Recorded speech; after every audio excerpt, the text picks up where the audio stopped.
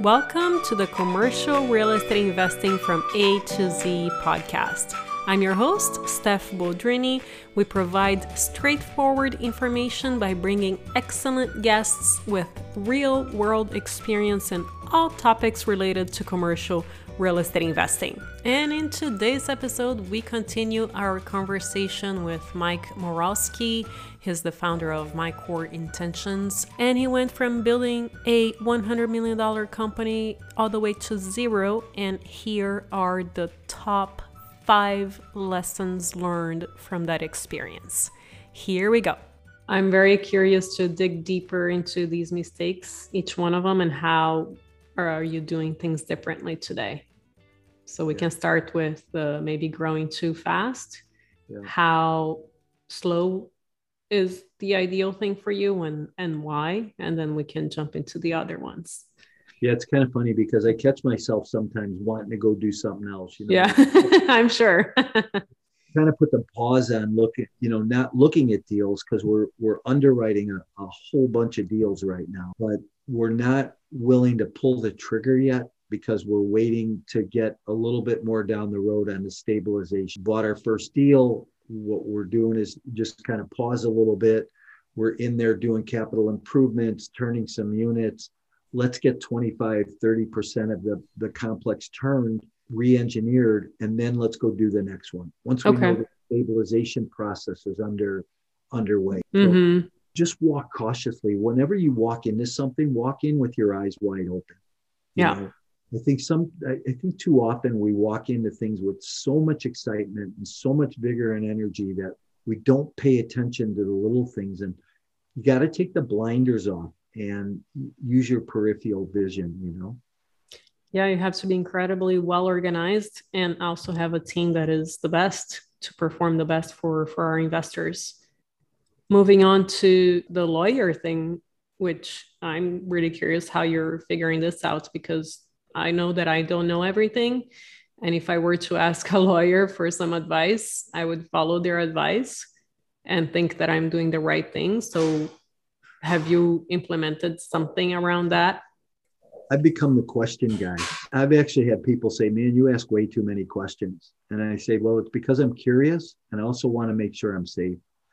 So I don't think we should ever be afraid to ask questions. And I think we need to fact check, right? Smart. If you went to the doctor and the doctor said you had cancer and you didn't think you did or you thought you did, wouldn't you go get a second opinion anyhow? Yeah. So I think it's the same thing in the legal profession. Makes sense. Here's the problem.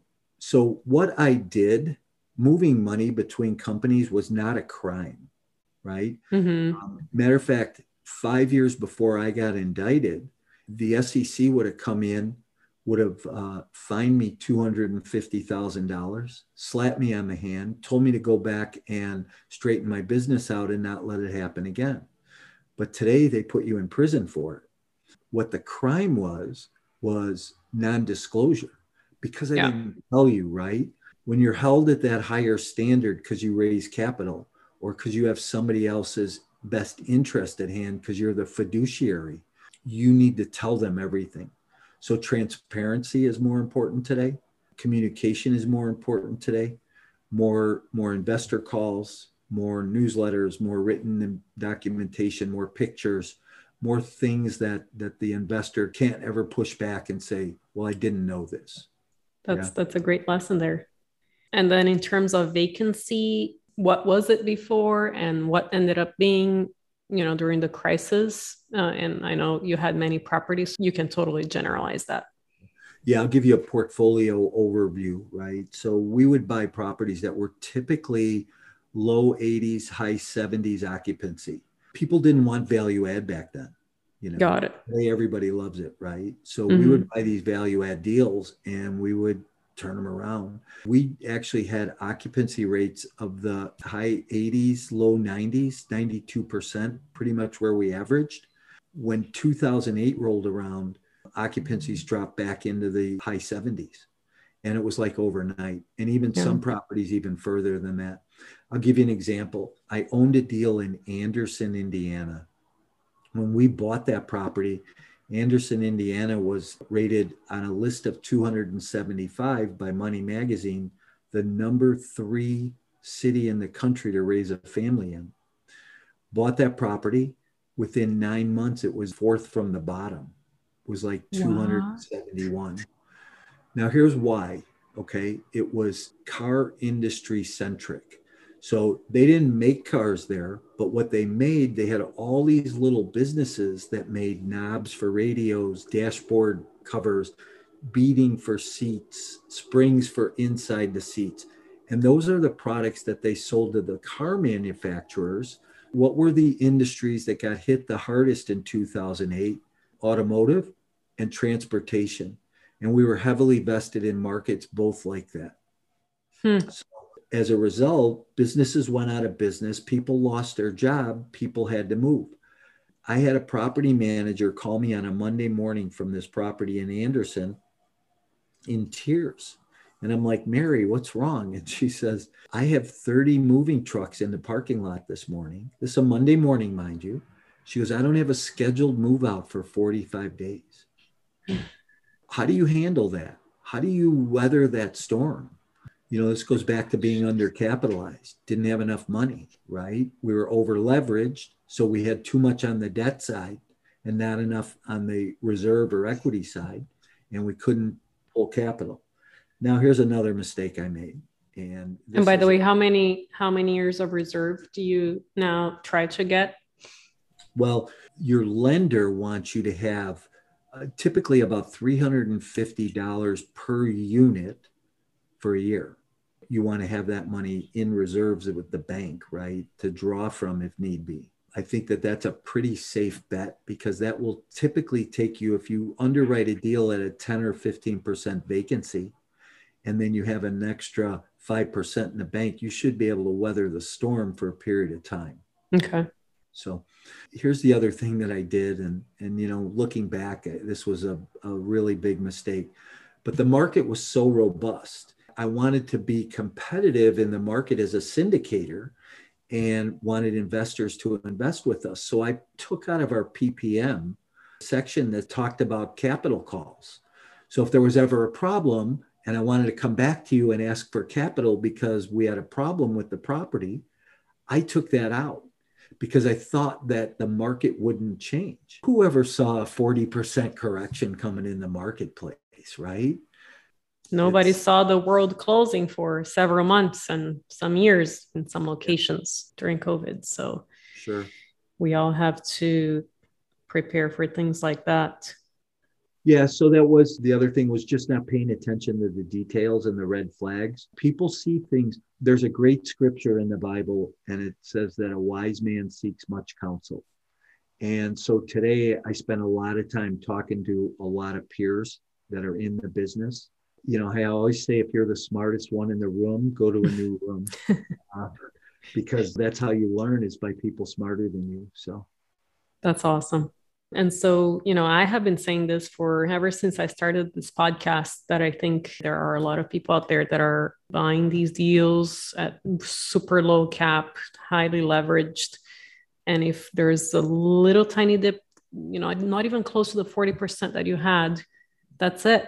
Do you think that there is a lot of people going through this right now, and a lot of people are in danger when something does happen to the economy in the near future or further future? It's hard to tell. And, you know, I think I have this conversation with someone every day. I have a very good friend who owns a mortgage company here in Chicago, and we were on the phone this afternoon. And he's been in the industry as long as I have. And he's built a very successful, very large mortgage company. And he said today, he goes, Mike, I don't know what's going on. He goes, I can't figure it out. People around me can't figure it out. He said, you would have thought by now that this market would have stopped, but it keeps going up. Interest rates are going up. They hope they're going to offset it. They're going to print more money. They're going to put money in the marketplace, which is going to put a Band-Aid on it.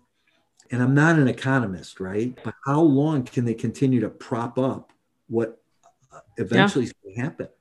I have another friend that was one of the largest foreclosure attorneys in the country.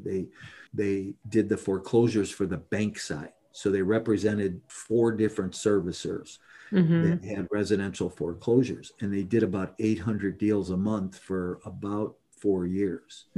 We talked about a few months ago, and he said, I have no idea. He goes, my business is 15% of where it was at the peak. And he said, I think it's going to come back, but I don't know. So nobody really knows, right? Yeah. We see a lot of the same fundamentals and the same things that were going on in 2006, 2007. 2008 rolled around and it was like, somebody dug their heels in. Could it happen tomorrow? I imagine it could. Absolutely. Will it be as drastic? I don't think it'll be as drastic, Stephanie, but I think that there's going to be somewhat of a correction that we're going to see. Just again, make sure your underwriting is very conservative. Don't inflate rent growth. Don't inflate cap rates. Don't underwrite for the sake of raising capital. Underwrite for the sake of the deal. It has to be math over emotion. Always, because what's the point of losing everything? Let's say you have 100 properties and you're doing these things versus being way more conservative and having 20 and not having to go through this when something hits the fan. So this has been wonderful, Mike. Is there anything else that you think we should have covered that our audience should know? Not about mistakes or things like that. I'd love to give away a copy of my book. People can go to my website and grab a copy of that. I actually have a couple of things there. I have a small ebook that's multifamily fundamentals, a small ebook about the must-ask questions for a real estate sponsor or a real estate deal. And then my book, Exit Plan. So you could just go to my website at mycoreintentions.com/free. And those are available. You could grab one or all of them if you wanted. So. Thank you so much, Mike, for sharing all these incredible stories with us. I'm so proud of you for coming out of that. That is, I don't think I would have survived. Very incredible story. Thank you so much. Thank you. I appreciate it, Stephanie. And if you haven't already, we would really appreciate a review on the podcast app that you are using. As you guys know, each episode takes a full day worth of work to get completed from beginning to end, and we would really appreciate you sharing the love with us. And I will see you next time.